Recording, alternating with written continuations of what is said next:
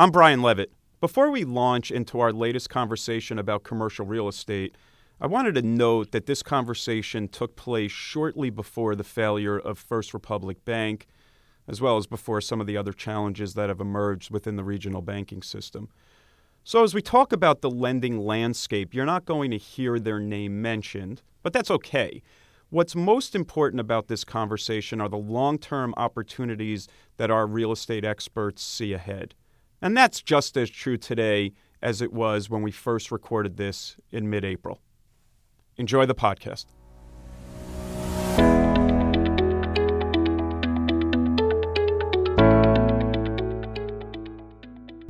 Welcome to the Greater Possibilities podcast, where we put concerns into context and opportunities into focus. I'm your host, Brian Levitt. And I'm Jodi Phillips. Bert Crouch is on the show today. Bert is head of North America and a portfolio manager with Invesco Real Estate. We're getting a lot of questions, Brian, about commercial real estate, so Bert will be addressing those and discussing why he believes some of these concerns may create opportunities. Ooh, very on par with the branding of the podcast, I right? Listen, yeah. Would you say that we're going to put concerns into context and opportunities into focus? I would say that for sure, but hey, before we get to Bert, I do want to add that I did enjoy your conversation last time about Silicon Valley Bank with Justin Livingood. I got to experience that as a listener instead of a host this time. Terrible timing for my kids' spring break to coincide with such big news. It's funny you said that. I was talking to Bert a few minutes before starting this, and he said the exact same thing. It's just... It's got to be Murphy's Law for both of you. You finally get away a little bit, and we get this little financial crisis that we have to deal with. A little crisis. Little crisis. Yeah, that sounds like an oxymoron, Brian. Like organized chaos? I do. What's your favorite oxymoron? I'm going to go with accurate estimate. Accurate? I like that one. I mean, look, jumbo shrimp is a classic menu-oriented oxymoron. But look, awfully good. Awfully good. I like that one too. Awfully good. All right, but little crisis is where we're at. Little right crisis. Yeah, I mean it does. It might sound like an oxymoron, but it's accurate, and it could have become a bigger crisis had we not seen policymakers respond quickly. So we learned in fairly short order that depositors will be protected.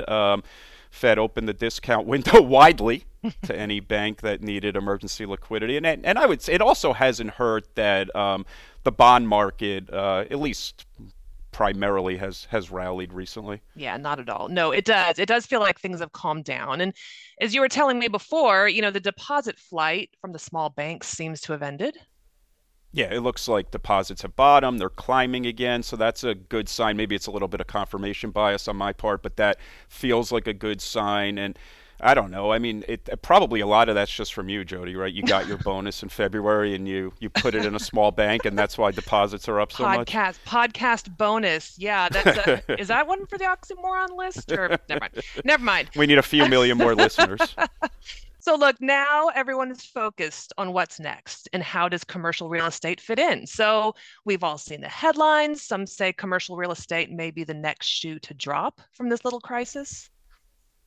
Yeah, and I don't think we can disentangle the interest rate environment, the challenges at regional banks, the challenges for the economy from the real estate market. Obviously, it's all connected. Yeah, and that's why Bert's here.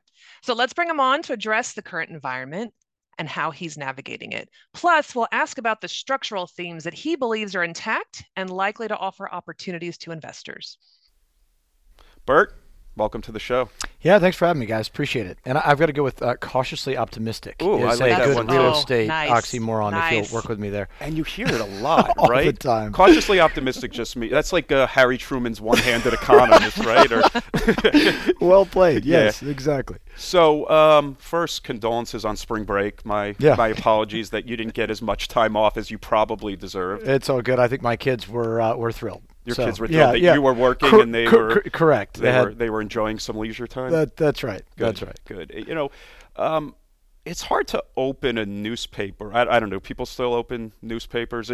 Or maybe swipe on the phone now without finding warnings about commercial real estate, which is probably why you were working on spring break. So I'm just going to tick off a couple of these things that I think investors are hearing, and maybe we can take them one by one. So just a couple of problems I'm hearing: the challenges in the regional banks, this whole work from home phenomenon, retail at a crossroads, higher rates, a wall of maturity on commercial real estate loans. So let's start with the regional banks. Why was Silicon Valley Bank such an issue, and why did you have to work on spring break as a result of it?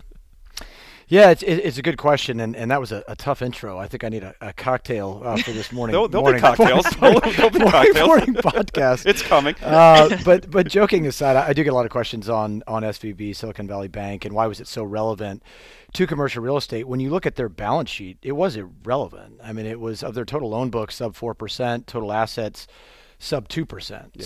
So why did it matter? And it mattered for a couple of reasons. I think most importantly, liquidity was already at a premium in commercial real estate. When you think about just year over year, it's tale of two cities. And you touched on a lot of the aspects out of the gate. But I mean, a year ago, Fed funds was essentially zero. Yeah, SOFR, secured overnight funding rate, was essentially zero. So you could borrow in commercial real estate at 2%. You had capital markets were humming. Commercial mortgage-backed securities, CMBS, CLOs, collateralized loan obligations, wide open. So you had capital flowing, excess M2 coming off the stimulus out of COVID. And the regional banks were playing a huge role in that. So when you think about banks generally, I like to break it up a little bit simpler because we debate regional and super regional, money center, bulge bracket. Think about it this way: just on assets, 0 to 10 billion small, 10 to 250 the mid-size, and then 250 up, whatever you want to call it, bulge bracket, and then you've got the GSIBs, the systemically important banks at the top tier. When you think about the regional, let's call that the mid-size, so 10 to 250. Why SVB mattered is because Signature failed right after. And Signature failed on a Sunday, and Signature was very much overweight commercial real estate, especially here in the New York City, metro area, and it created a couple things. It changed the mindset of bankers generally, which was one of the last bastions of liquidity. If you looked at CMBS already being down really to a 2-decade low in the first quarter. And that's because of the interest rate move? Interest rate move, but also just broader capital markets dislocation. I mean, it's down over 80%. Basically, nothing got securitized. And we can hit on that again later to the extent of interest. But going back to the regional banks, last year, so 2022, they were over 40% of market share. They've grown, of their total loan book has grown over the last decade from just under 20% to just under 30%. They did I think it was 1.3 trillion of origination last year. So they have been loading up on commercial real estate because they've had excess deposits. And the excess deposits, excess liquidity coming out of the Fed stimulus, M2's gone through the roof, where to house it. Back to SVB, why is that relevant? Social media and technology, we saw a bank run in 24 hours. Yeah. 42 billion on Thursday, 100 billion teed up for Friday, and then Signature is failing on a Sunday. And nobody even had a line up? No one. I mean, it happened so quickly. It has forced bankers, quote unquote, their credit teams to reassess how sticky really are deposits. And you mentioned they've stabilized a little bit, but some headlines this morning, whether it was, M&T or State Street, I mean, just everyone is focused on deposits and are they sticky? The better question is, will you now lend them out at the same velocity that you would before if they can be pulled back so quickly? Now go to your interest rate comment. What was SVB's issue? They had hold to maturity assets and fixed income, and when they had to liquidate those to stem the deposit withdrawal, you realize they weren't worth what they showed. Why? Because of simple convexity, right? It's Finance 101. Convexity. This is me. Like Finance 401, isn't it? This is me trying to act intelligent. I'm just a dumb real estate guy at the end of the day. You and I both know it. Let's just be honest. So, but when you look at that, it exposed it. So it changed. It furthered. If you think about inflation and what happened in the wildly unfortunate situation with Ukraine, it really just exaggerated a trend that was already moving forward. And I'd argue somewhat similarly here, an exogenous circumstance like SVB and then ultimately Signature took a dislocation just to the next level. So Jodi, are we going to need a "It's a Wonderful Life" for the new digital environment that we went through? I could already start casting it in my mind. All right, all right. Well, while you do that, I'm gonna ask for, you know, as we mentioned in the intro, of course, some say commercial real estate's the next shoe to drop from all of this banking turmoil and banking crisis. So, how would you respond to that statement? Yeah, again, Brian kind of hit on it out of the gate. A lot of sensationalist headlines right now. We got to be careful about. So next shoe to drop, euphemisms aside, I mean, there's clearly some headwinds there. You read about the wall of maturities, 900 billion maturing over the next 2 years. Good news is, relative to the global financial crisis, leverage is lower. It was more prudently done, right? So if you look at the fixed rate universe and CMBS, commercial mortgage-backed securities, loan to values in global financial crisis started in the mid to high 60s. Now they're sub 60, at least going in. Debt service coverage ratios were higher. Now base rates were lower, and that's changing now. But your starting point is better. Leverage was less utilized. It was more prudent, and CMBS is a smaller part of it. So I think that's the positive news. The negative news is all the things, again, Brian, you just touched on, and Jodi, you as well. You got SOFR at almost 5%. You got spreads up. So if you financed an apartment asset a year ago, that was going to be done at low 2%. That's now somewhere high 6s to maybe as high as 8%. So you've seen that fly up. And what does that mean? Even for good assets, there could be challenges on the refinance front. Does that mean widespread distress post-Lehman? I'd argue no.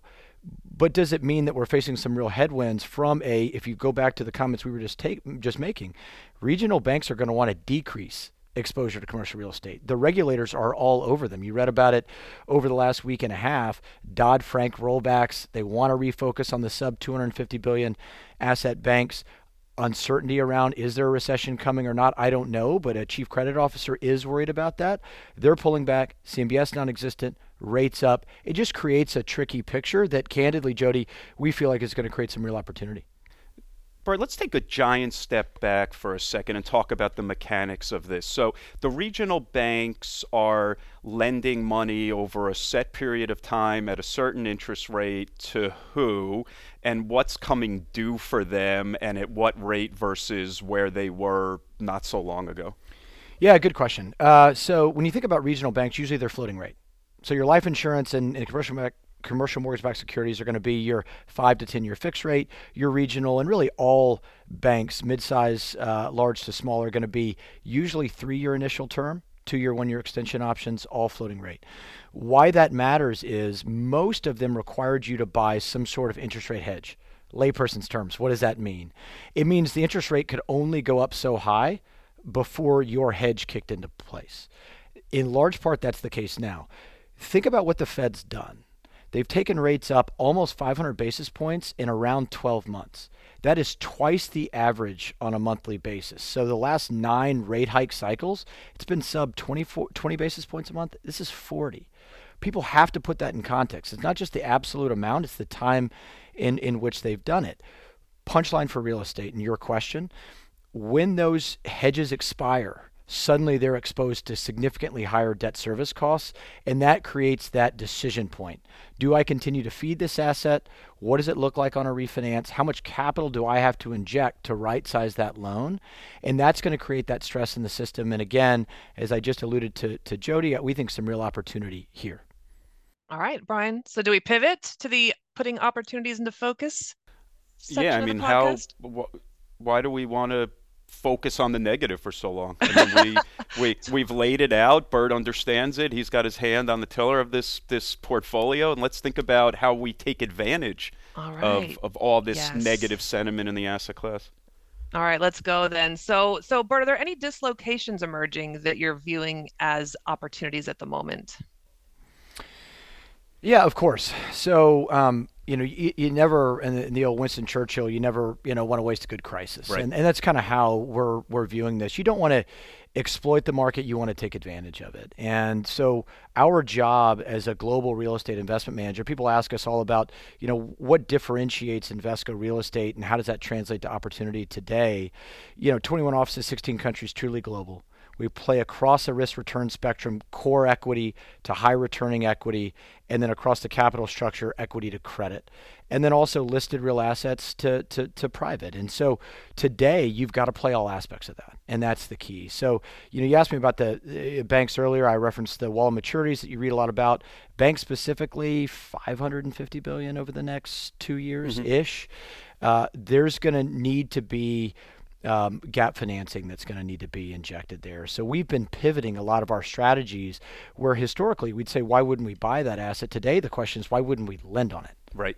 It's just a better inherent opportunity. So if you're a seller and you don't like today's pricing, so the cap rate on an industrial asset, well leased, you like, has gone up 100 plus basis points. So value's down 15 to 20%. You say, I'm not a seller, but I've got to pay down my loan to extend or refinance. We're a great preferred equity investor there. And you answer the question that everybody wants to ask, where are values today? You say, I don't care because I've got a significant cushion to the last dollar value here, and my return is more current than upside. Right. The other way to play that is just be a lender.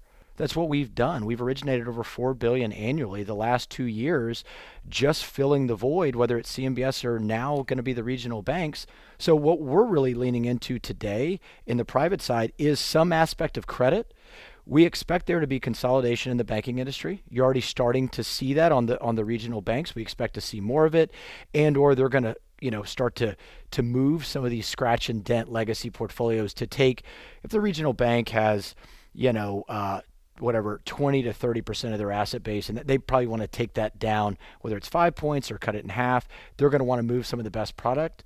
We can be a great buyer of that on a moderately levered basis. So you can kind of play the credit dislocation 3 or 4 different ways. Now, are there parts of the market that you're looking to avoid versus parts of the market that you're diving into? When you hear about things like work from home or retail at a crossroads or demographics, people are going to need different types of living facilities. Are you leaning into and out of some of those different structural stories that are taking place? Yeah, absolutely. So when you think about commercial real estate, it was kind of the big four. Think about the old accounting. It was office, industrial, multi, and retail. Right. And now it's not.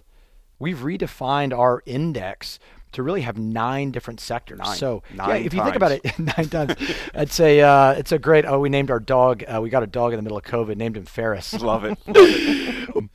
But back on point. So when we think about the different sectors, instead of looking at it as apartments, we call it residential. Single family rental is an area that we're leaning into hard. If you think about today, affordability, prices are still high, but mortgage rates are an all-time high. We've seen new supply pull back, and the regional mom and pop investor that needed that accretive leverage to invest is gone. So competition down, market opportunity better, and pricing more attractive. So we're seeing some entry points like that where we're leaning in more. I'd say there's also an inelastic story. So take medical office, some of your questions. Life science. The 75 and over demographic is expected to increase almost 50% in the next 10 years. That's huge. We want to take advantage of that. That demand driver, again, whether it's life science on the R&D side or whether it's MOB around a hospital, that has been shockingly resilient, very attractive, and very financeable. Flip it on the other side, answer your question. Retail is misunderstood. Neighborhood and community retail today, vacancy is sub 7%. It is. It's better than it was pre-COVID. Is that right? Yeah. Why? Because new supply didn't hit. It's been pulled back. Footprints have been right-sized. Now, there's still some struggles in power centers at times, but on the whole, it's better than it was. Regional malls, a little bit of a different story. But if you look at just like, take apartments and regional malls in the public REIT universe, multifamily is down, call it 30%, just because it got so highly valued, where regional malls had already gotten hammered, so it's only down 9% year over year. So there's been some anomalies there. Office is the tough one. Before we get to office, I want to talk a little bit about the retail. You've seen sort of a changing face of it, right? Where it's more experiences rather than necessarily going to buy a shirt that you could just get on the internet. I mean, I'm seeing it's a Starbucks, it's a Pliable, it's a Dave & Buster's, it's these types of places, right? Yeah, it's the omni-channel experience. You want to have enough in the store to attract. I mean, in the experiential mindset, you got to get people open air, foot traffic, where they can do more than just shop. Yeah. And that's what people want to do, whether it's it's safety, whether it's fun, whether it's actually shopping. Usually it's a combination of those things. It's gotten much more creative, but at the end of the day, those that are most successful have the online presence but have the brick and mortar presence. Jodi, you got one of those strip malls by your house that you drop the kids off and you don't see them for hours? Yeah, no, I was about to say, I have 2 teenage boys, and somehow they manage to spend so much money at the mall and never come home with a shopping bag. Like, what did you do with that money, right? They're eating, they're playing. It's a virtual reality center. It's shooting zombies. Those pretzels are usually they don't bring pretty home good. anything. Yeah, no, those they're not pretzels bad. with the cheese sauce, that's really good. No, good stuff. Good stuff. Well worth the money. I want to hear about the work from home. I mean, I'm enjoying the flexibility, but I want to know, 2 of us are sitting here in the office. Actually, our whole multimedia team is here as well. And, Jodi, you're home today. So how's that working? Are you productive? Are you making You can hear me. things done? I can hear you. Yeah. We're making a podcast. It's, seamless. Yeah, so where are we going with this, Bert?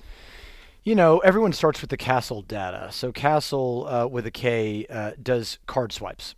Come in and out of the office, and they have a very statistically significant sample set of who's returning to the office and when.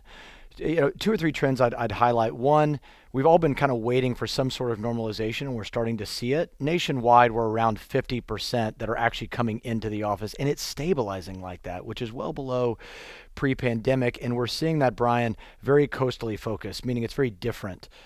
San Jose, California generally in the mid-30s, Texas up to mid-60s, New York somewhere in between, but very challenged. Now, it always takes a good recession, a good scare, good market dislocation, volatility, and people want to come back to the office.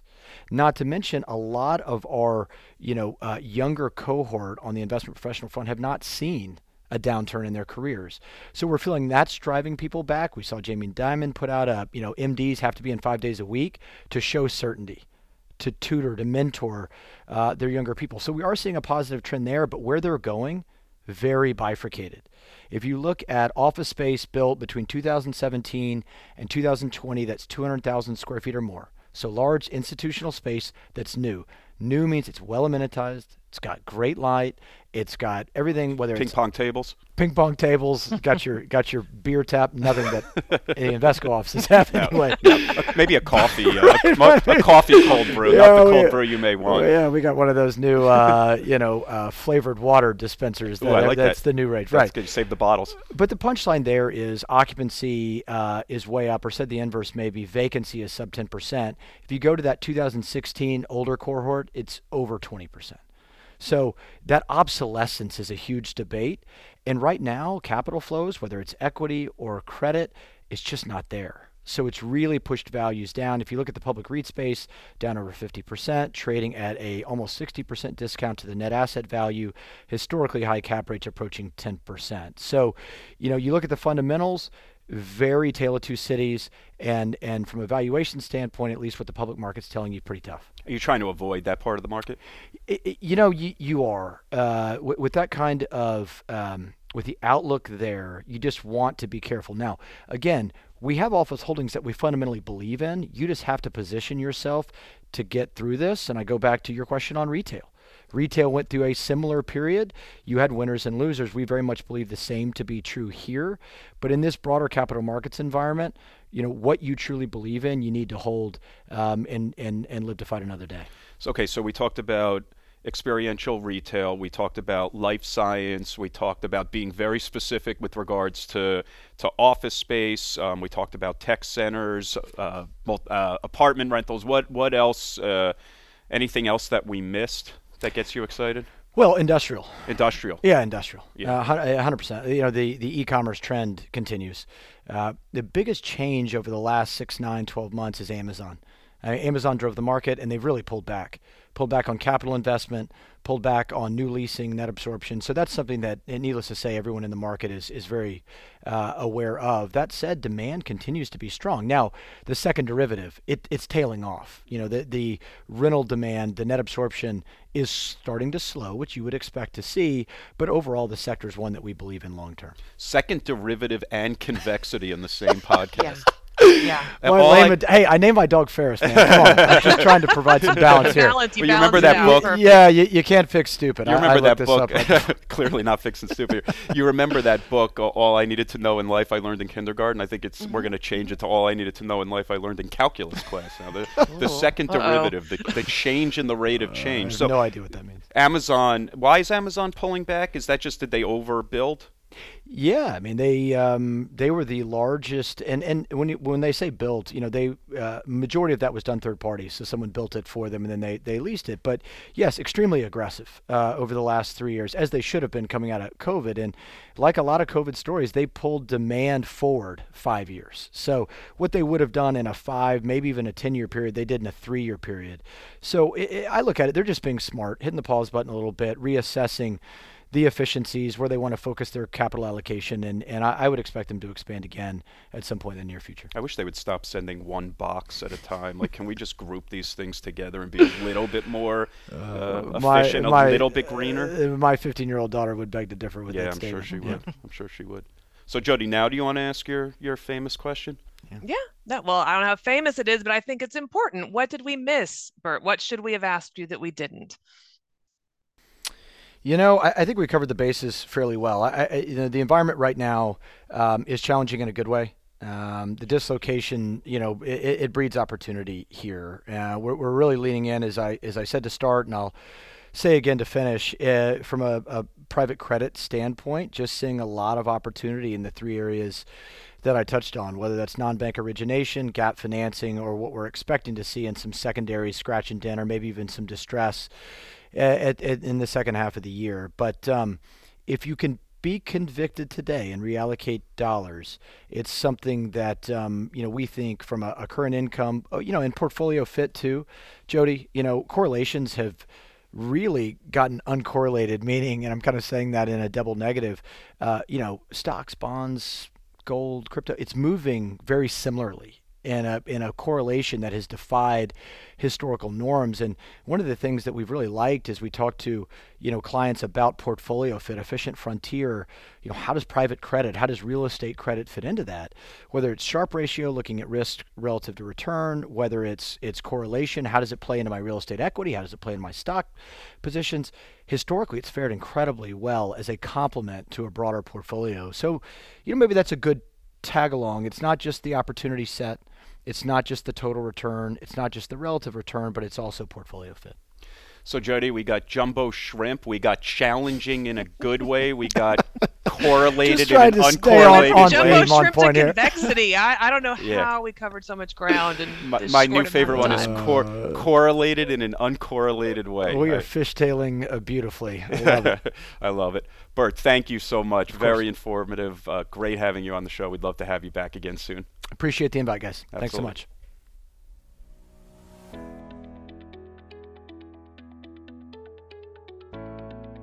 You've been listening to Invesco's Greater Possibilities podcast. The opinions expressed are those of the speakers and are based on current market conditions as of April 18, 2023, and are subject to change without notice. These opinions may differ from those of other Invesco investment professionals. Invesco is not affiliated with any of the companies or individuals mentioned herein. This does not constitute a recommendation of any investment strategy or product for a particular investor. Investors should consult a financial professional before making any investment decisions. Should this contain any forward-looking statements, understand they are not guarantees of future results. They involve risks, uncertainties, and assumptions.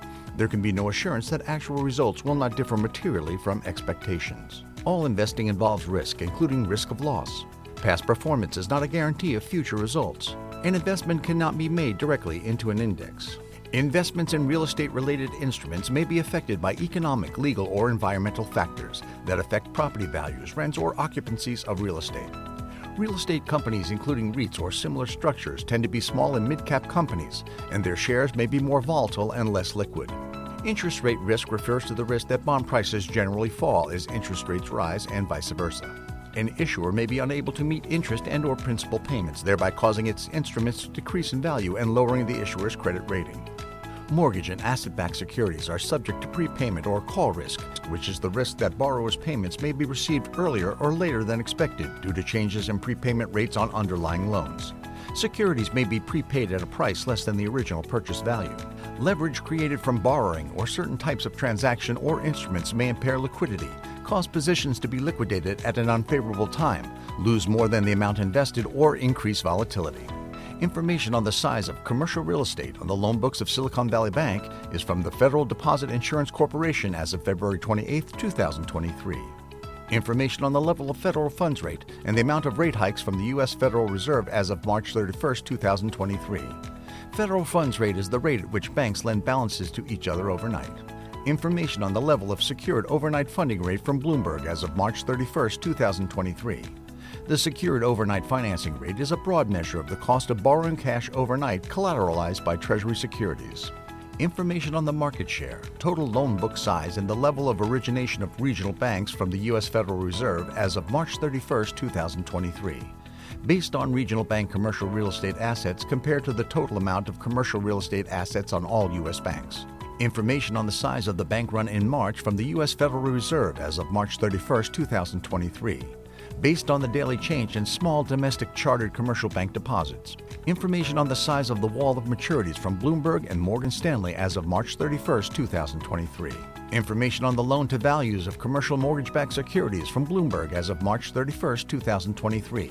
Based on the Bloomberg U.S. Aggregate CMBS Index, which is a benchmark of the U.S. CMBS market. Information on the size and scope of Invesco Real Estate is from Invesco as of April 18, 2023. Information on U.S. industrial cap rates and property values is from Green Street as of March 9, 2023, the most recent data available for metro-level data. Information about the growth of the 75 and over demographic from the U.S. Census Bureau as of December 31, 2022. Information on vacancy rates in neighborhood and community retail from the Association for Neighborhood and Housing Development as of March 31, 2023. According to Green Street's Commercial Property Index, apartment prices declined by 21% year over year ending March 2023, whereas mall prices declined by 15% for the same period. Office card swipe data from Castle Systems as of February 28, 2023. According to Green Street on April 14, 2023, public office REITs on average were trading at 50.2% of net asset value, with some individual office REITs discounted in even deeper negative territory. Cap rates implied from office REIT valuations averaged 9.8% on that date. M2 is a measure of the money supply that includes cash and checking deposits as well as saving deposits, money market securities, mutual funds, and other time deposits. A systematically important bank is a financial institution that U.S. federal regulators say would pose a serious threat to the economy if it collapsed. Convexity is a measure of the curvature in the relationship between bond prices and interest rates. The loan-to-value ratio is used by lenders to compare the amount of a loan to the value of the asset purchased. The debt service coverage ratio measures a firm's available cash flow to pay current debt obligations. The efficient frontier is a set of individual portfolios that are expected to provide the highest returns at a given level of risk. The Sharpe ratio is a measure of risk-adjusted performance. Correlation is the degree to which two investments have historically moved in relation to each other. A basis point is 1/100th of a percentage point. Cap rate is the rate of return on a property based on the income that it is expected to generate. The Greater Possibilities podcast is brought to you by Invesco Distributors, Inc.